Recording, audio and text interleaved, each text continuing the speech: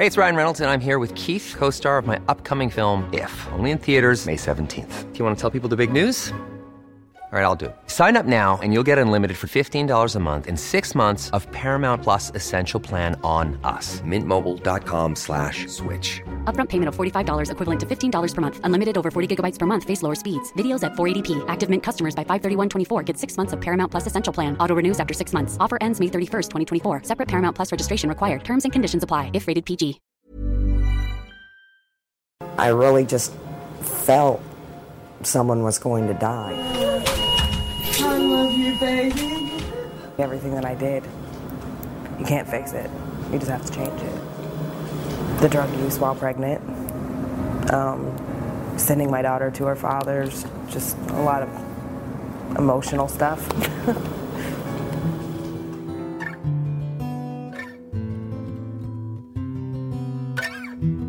Welcome to Right Lane, a podcast of the Tampa Bay Times.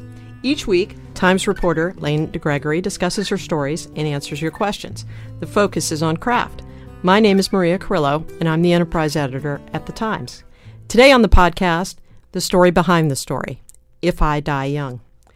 Lane and I thought it might be good to take a deep dive occasionally into a particular story to discuss how she got the story and the challenges along the way. So today, we're focusing on a 3-part series published in 2011. It was about a woman named Stacy Nicholson and her drug addiction. If you'd like to read the full series, we'll post the stories again on our website along with this podcast.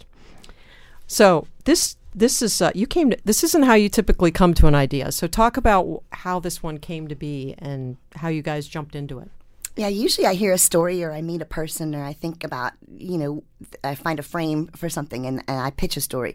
This story came about meeting with my editor then, Mike Wilson, and talking, kind of brainstorming about what are the biggest topics of the year that are going to be facing Tampa Bay. So that would have been in 2011. We came up with 3 or 4 things that had been in the paper a lot but hadn't had a big deep dive or a context.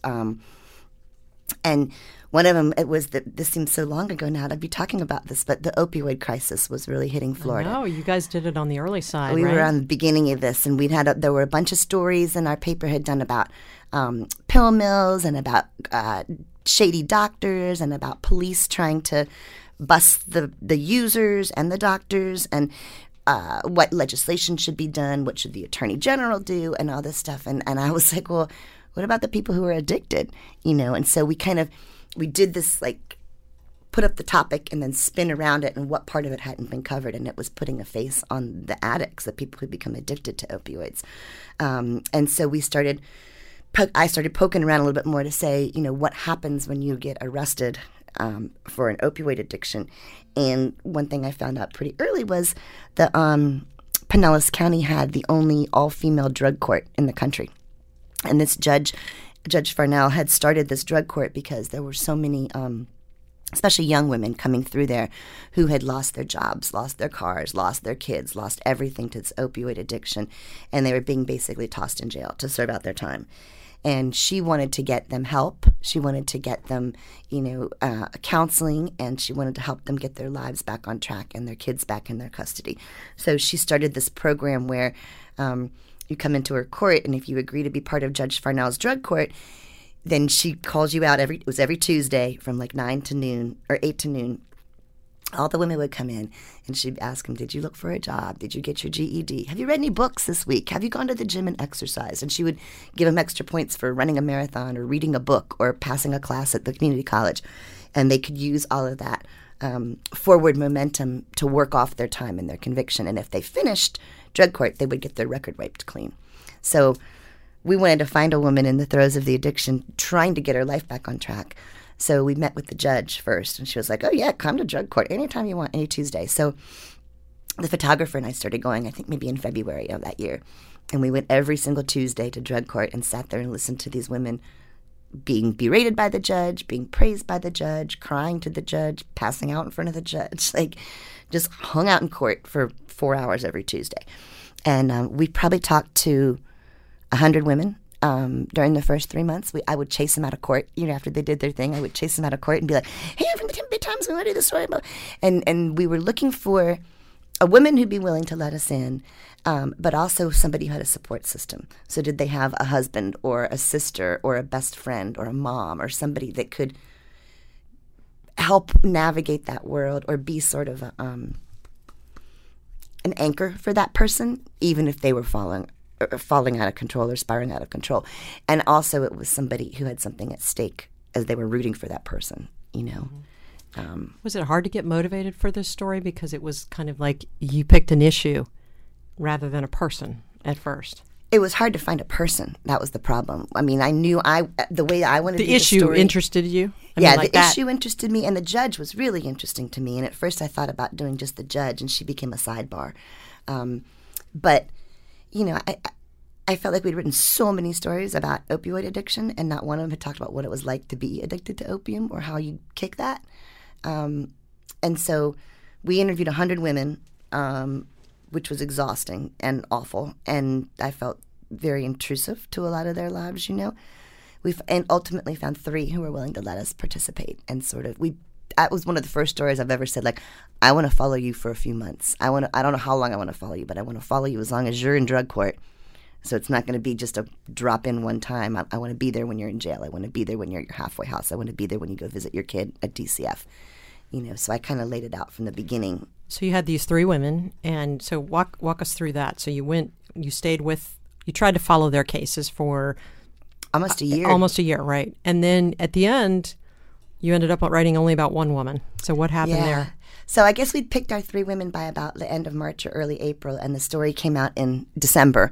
So we probably followed them for at least 6 or 7 months. Stacy and her mom from the beginning were the ones that seemed most willing. Stacy seemed the most motivated of anybody. She was older than the other 2 girls. Stacy was, I forgot how old she was. She was in her mid-20s, I think, and had 2 children. And her mother was taking care of the younger one. So the mother had a lot.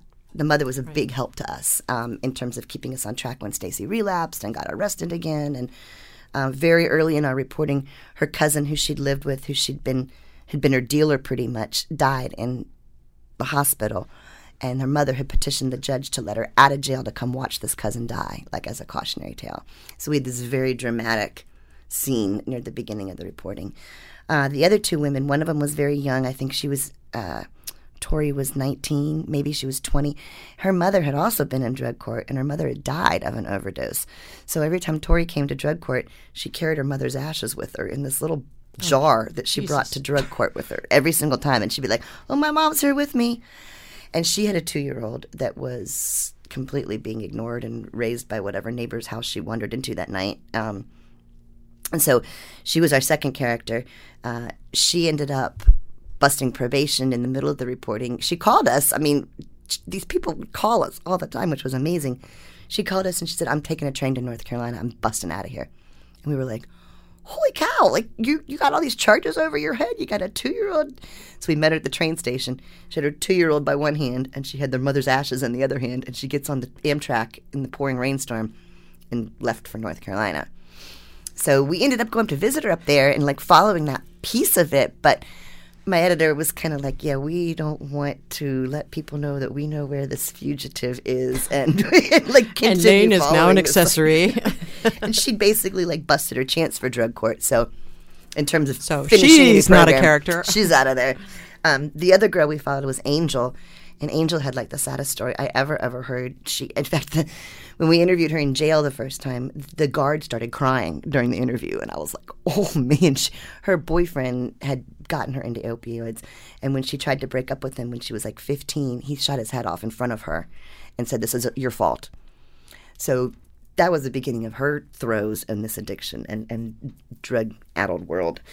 And she tried for a while, and then she just kept falling back, overdosing again and again, and her mother was at her wit's end. And the last courtroom scene, I think we followed her up through like Halloween or maybe early November, and she ended up getting pregnant while she was on all these opioids. And then the deputy said, oh, you violated your probation, you're pregnant, and you've got opioids in your system. We're sending you back to jail. So in the middle of the courtroom, she attacks this bailiff and punches him in the head. And they end up having like this throwdown in the middle of drug court and carrying her off kicking and screaming. And we were like, oh, I don't think that was going to have a happy ending. So instead of trying to follow all three of these women, he made the very difficult and painful decision, which I think was right in the end, of like, let's just put all our eggs in Stacy's basket because she's the only one who's still got hope of coming out of this program. Did you worry that you're talking about characters that, like, yeah, that could, like, you know, decide on a whim that they didn't want to participate in this story, and that, you know, all of this would be wasted effort? Well, there were these moments when John Pendergraph was the photographer with me, and he was wonderful. And we spent a lot of time hanging out at these drug houses, watching people do drugs, and, you know, telling them, don't take that picture, don't write that down, and, like, letting us in, but kind of controlling what it was. And there were so many times that they'd be like, we'll be right back. And then they would leave to go get more drugs or do whatever they were doing. And we're sitting in these empty drug houses by ourselves. And it's 3 a.m, it's 4 a.m. Finally, John was like, I need a cigarette. And I was like, I haven't had a cigarette since college. We ended up smoking cigarettes while we reported this story because it was like sitting around with all these people watching wee hours of the morning go by while they nod off and shoot up and stuff. Was a lot of time to kill and a lot of, like, being blown off again and again and again and again in these worlds. Read the beginning of the series, how it starts. And so this is the introduction to Stacy Nicholson. Okay, and the story's called If I Die Young. When her mom came to pick her up for drug court that morning, Stacy Nicholson was still high. She staggered to the door, fumbled with the bungee cord that kept it closed, blinked back the sunlight. You ready? Asked her mom. Stacy and 2 of her cousins had been holed up for months in this rundown house, shooting crushed-up pain pills. Used syringes littered an end table. Stacy's mom had kept telling her, someone in this house is going to die. Stacy, then 28, knew she was right. Days before, she had told her mom she was tired of stealing and doctor shopping to get pills. She was in trouble for skipping her last court date, so today she planned to turn herself in. Okay, Stacy said, let's go. She twisted her long, honey-colored hair into a knot, zipped her sweatshirt. Underneath, she was wearing 2 bras, a tank top, 2 white T-shirts, and 3 pairs of panties. She wanted to be sure she would have a change of underwear in jail. Did you have to work hard on Mom? Was she a willing participant? Mom was the greatest part of that story. Mom thought that it was going to be I guess she thought that it might help other people. Mom thought that would help Stacy. She thought that if we were monitoring her and following her progress, pressure. There would be more pressure on Stacy to, like, stay on the program. Hey, it's Ryan Reynolds, and I'm here with Keith, co-star of my upcoming film, If, only in theaters May 17th. Do you want to tell people the big news? All right, I'll do it. Sign up now and you'll get unlimited for $15 a month and 6 months of Paramount Plus Essential Plan on us. MintMobile.com/switch. Upfront payment of $45 equivalent to $15 per month. Unlimited over 40 gigabytes per month. Face lower speeds. Videos at 480p. Active Mint customers by 531.24 get 6 months of Paramount Plus Essential Plan. Auto renews after 6 months. Offer ends May 31st, 2024. Separate Paramount Plus registration required. Terms and conditions apply if rated PG. I was curious. So in the story, you talk about why you ended up, or like how you ended up with Stacy as your character, and you put that in the story. I was curious why you guys did that. Why did you tell the reader, okay, we picked this girl, and here's why? I just think because of the volume of people we talked to and the variety of lives we saw caught up in this epidemic, that it was important to say, here's why we're going to train the camera really tight on this one woman for a year. Mm-hmm. That she's just one of thousands of faces of people in this world, but we picked her. I thought there's a graph in this story close to the beginning, which is sort of, Lane DeGregory graph, and it's the tension that sets up that drives the whole story, and I think it's brilliant, and I think it's what you do really, really well, and I think what a lot of reporters are struggling to kind of grasp, and what you do in this graph is you sum up the battle for Stacy, and you say Stacy wanted what a lot of addicts want, to get clean, but also to get high. She wanted to have her kids back, but also to have no responsibility. She wanted to feel better and to feel nothing. And I think the spareness and the simplicity, but yet the whole range of emotion that you encapsulate in that one graph. I mean, I'm in awe really when I read that graph, because I think, what did it take you to boil it all down to its essence, and to get to that? How'd you do that? How do you? I know you spent a lot of time with her. I know you walk away thinking about. You come away with a really good sense of who she is. But I think what you do in that graph for the reader is like you say, look, but here's the human condition, right? It's just always a battle between these things that are pulling you in different directions. And Stacy was very generous with her thoughts and feelings. She was very, very open and honest about what she was going through. And I think that graph came about between the juxtaposition of talking to her mother about what she thought Stacy wanted or what Stacy told her mother she wanted versus talking to Stacy, who was kind of like, yeah, but. You know, she kind of had the yeah buts going where Mom was like, oh, she really wants to get clean. She really wants her kids back. She really wants this life that she was on the path of. And Stacy's like, yep, I do, but, you know. And so you were seeing those contradictions. Yeah, and I think that was what was playing through my head. I think I wrote that paragraph on the way home one night from an interview because I don't usually do that. But the echo of Mom's perspective versus Stacy's perspective. And she was 28. She was a great age because the other girls were a lot younger, you know. She had more life experience. She had more at stake with her own kids, you know. The 2-year-old didn't really know what was going on, but she had a 12 or 13-year-old daughter who also knew what was going on and was sort of, come on, Mom, get it together, you know. And so I think that was like... my best writing comes when I feel like I'm inside the person's head. Right. And that was one of those moments I felt like, okay, I kind of get this. And it's so crucial to a really good story, I think, is that moment where you kind of take a 3,000-foot view, you pull away from this, okay, I'm in this character and I'm showing you this woman and what her dilemma is, and then I'm going to really, it's you telling me what her dilemma is and why it's so difficult. Because she does want these things, but these other things are just pulling at her too. So, and I think trying to put it in perspective too, if it's not just opioids. I mean, whether you want to go get drunk one night and leave your kids with your mom, or you want to go, you know, go run a marathon so you have 5 hours in your own head instead of responsibility. You know, I think whatever your mini addiction is can be played into that larger context. Right. The universal struggle, whatever it might be for you. How'd you get this woman to own up to her mistakes? Because you're like, there's some, I mean, she kind of admits what she did. Huh. Her mom.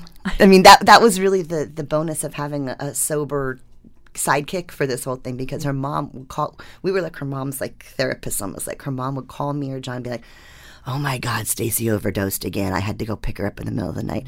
Oh my God, she missed her children and family appointment to go visit her son. So her mom was like narking her out. And we thought Stacy would be mad about that. And then she was kind of like, oh, I guess my mom told you. You know, she was kind of like, she wasn't really trying to hide, but I don't think she would have been forthcoming, you know, if her mom hadn't. But then she like owned up. Oh, she totally owned up. Yeah, and I respect the heck out of her for that, because she did. She wasn't being cagey about it. She's not particularly sympathetic, but she's also not unsympathetic. At times, she's just sort of pathetic. You know, I mean, like, how did you feel about her was it hard? Like, how did you come to feel about her as a person, and then you trying to convey her as a character? Yeah, I wanted her to be sympathetic, you know, but I also felt like a lot of people or readers would just dismiss an opioid addict, you know, like they're not worth it. So I tried to spin it so that the mom's perspective was very in the forefront of it, because I think anybody can relate to being worried as a parent for your kid going through this. That's a lot more universal than the view of an addict. Yeah. You know what I mean? Can you? I was going to get you to read that section where Frankie dies, because it's a really, and you weren't there, right? This was actually, or I think John filmed it. John, okay. So the photographer is there, and he's filming it, and I think I marked it if you keep going. And, yeah, that's it. So this is the scene. So the mother pleads with the judge to let the daughter go see her cousin right before he dies, right? So this is actually all coming from watching it on video? And John's notes. I was in Costa Rica when this happened. I was in the plane flying to Costa Rica for another story when this happened. And John was like, holy cow, can you come back to the hospital? And I'm like, no, I'm on the plane. So sorry, he was very, very, very helpful in his reporting and filming and pushed through to get this access. Okay, so read that, because that's a pretty powerful part of the story. On February 25th, she was brought back into drug court. Her mom stood beside her. Stacy was going to get another chance at rehab. The director of a halfway house had agreed to take her into his 6-month program. But first, Stacy's mom had a request for the judge. It was about Stacy's cousin, Frankie. Stacy had been living with him, using with him every night before she'd gone to jail. 2 days ago, Frankie's brother had found him snoring on the floor. Puncture marks dotted his thick forearms. On the table nearby stood vials of painkillers, Dilutins and roxycodones. Frankie's brother tried to wake him. No response. He threw water on him. Nothing. When the snoring stopped, Frankie's brother dialed 911. Now Frankie was on life support. Stacy's mom, Sherry, had visited him in the hospital. He looks terrible, she said in court. His liver's shot. He had a heart attack at 32. He's bleeding bags and bags of blood. Frankie Herrera had been like Stacy's big brother. He taught her to swim and ride a bike and play Nintendo. Sherry asked the judge to let Stacy go to the hospital so she could watch him die. Please, I feel my daughter needs to witness this, Sherry said. Stacy, still in jail scrubs, began to sob. Deanna Farnell had that day off. Her husband, Crockett Farnell, a retired judge, was presiding over courtroom 10. He agreed to let Stacy out of jail. She could check into the halfway house later. He told the women in drug court, every one of you should see this. Stacy and her mom sped to Northside Hospital. When they arrived, Stacy heard her aunt wailing in Frankie's room. Stacy gagged at the smells of blood and bowels and death. Above Frankie, a breathing machine puffed. Lights flashed. A monitor beeped. Tubes trailed out of his nose from beneath his arms, between his legs. His eyes were open, rolled back in his head. Stacy reached out to stroke his forehead. His skin was hot and slick with sweat. I love you, Frankie's mom kept moaning. I'll see you on the other side. Stacy stood at the head of the bed, crying over her cousin, until the beeping of the monitor melted into one long, low tone. Afterward, in the hospital hallway, Stacy's mom held her close. Don't ever do this to me, Sherry cried. You hear me? This time you have to get better. They collapsed to the floor, rocking in each other's arms. Wow. That was my favorite picture from it, too. He's an amazing picture of them outside the hospital room. So you talk about, so the mom is obviously an integral character, and then you also made Ray, who was the guy at the halfway house, and you made her daughter kind of secondary important characters. Why did you pick them? Obviously because they're meaningful, but I don't know if you dispensed with other characters, why you let them sort of come into play in this story. It was going to be about Stacy as the main character first, and we kind of switched the focus to the mom as she became more and more affected by all this and more worried. Like, Stacy was able to go get high and put it out of her mind, but her mom, it was a constant worry. And she also had this crazy 2-year-old at home that her whole life had been derailed by.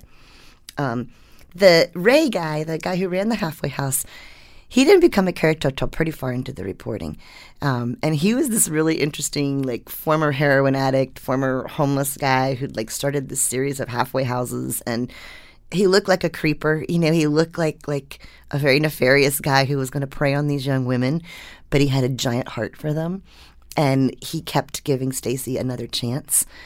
He kicked a lot of people out of the program during the months we were following it, but he seemed to have a soft spot for Stacy and feel like she would be able to get past all these hurdles she kept throwing up for herself. Lane did not describe him in the story as a creeper, though. So you just no, but John and I talked about that too. We backgrounded him a lot. We talked to a lot of people about him because we didn't want him to be a heroic character if he was a bad guy too, and the judge was very fond of him. The judge vouched for him up one side, down the other, so we felt like that was a good in with him. And the daughter was sort of a pivotal turning point. It seemed like she kind of starts interacting again with her mom, and there's the hope. Stacy's daughter. Yeah, Stacy's daughter. She kind of gave Stacy I think if Jade hadn't been there, Stacy probably wouldn't have made it. She was really holding her mom's feet to the fire about, really, Mom? Actually, Jade was the one that came up with the idea for If I Die Young, because she loved that song, the country song. From the band Perry? From the band Perry, and she was singing it with her mom, and then we were sitting around a campfire, and she was like, don't let that be you, Mommy. And John and I were both like, oh, we have a title. We have a headline now. Okay, if you have a question for Lane about this series, and if you haven't read it, I really recommend that you get in there and read it. But if you have a question, please email it to writelane@tampabay.com. That's WRITELANE @tampabay.com. Join us next week on Wednesday morning for the next episode. This podcast was produced by Denise Keenan. Music was composed and performed by Dan DeGregory. Thanks for listening.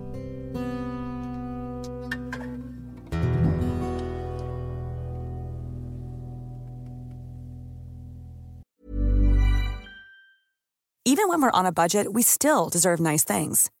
Quince is a place to scoop up stunning high-end goods for 50 to 80% less than similar brands. They have buttery soft cashmere sweaters starting at $50, luxurious Italian leather bags, and so much more. Plus, Quince only works with factories that use safe, ethical, and responsible manufacturing. Get the high-end goods you'll love without the high price tag with Quince. Go to quince.com/style for free shipping and 365-day returns.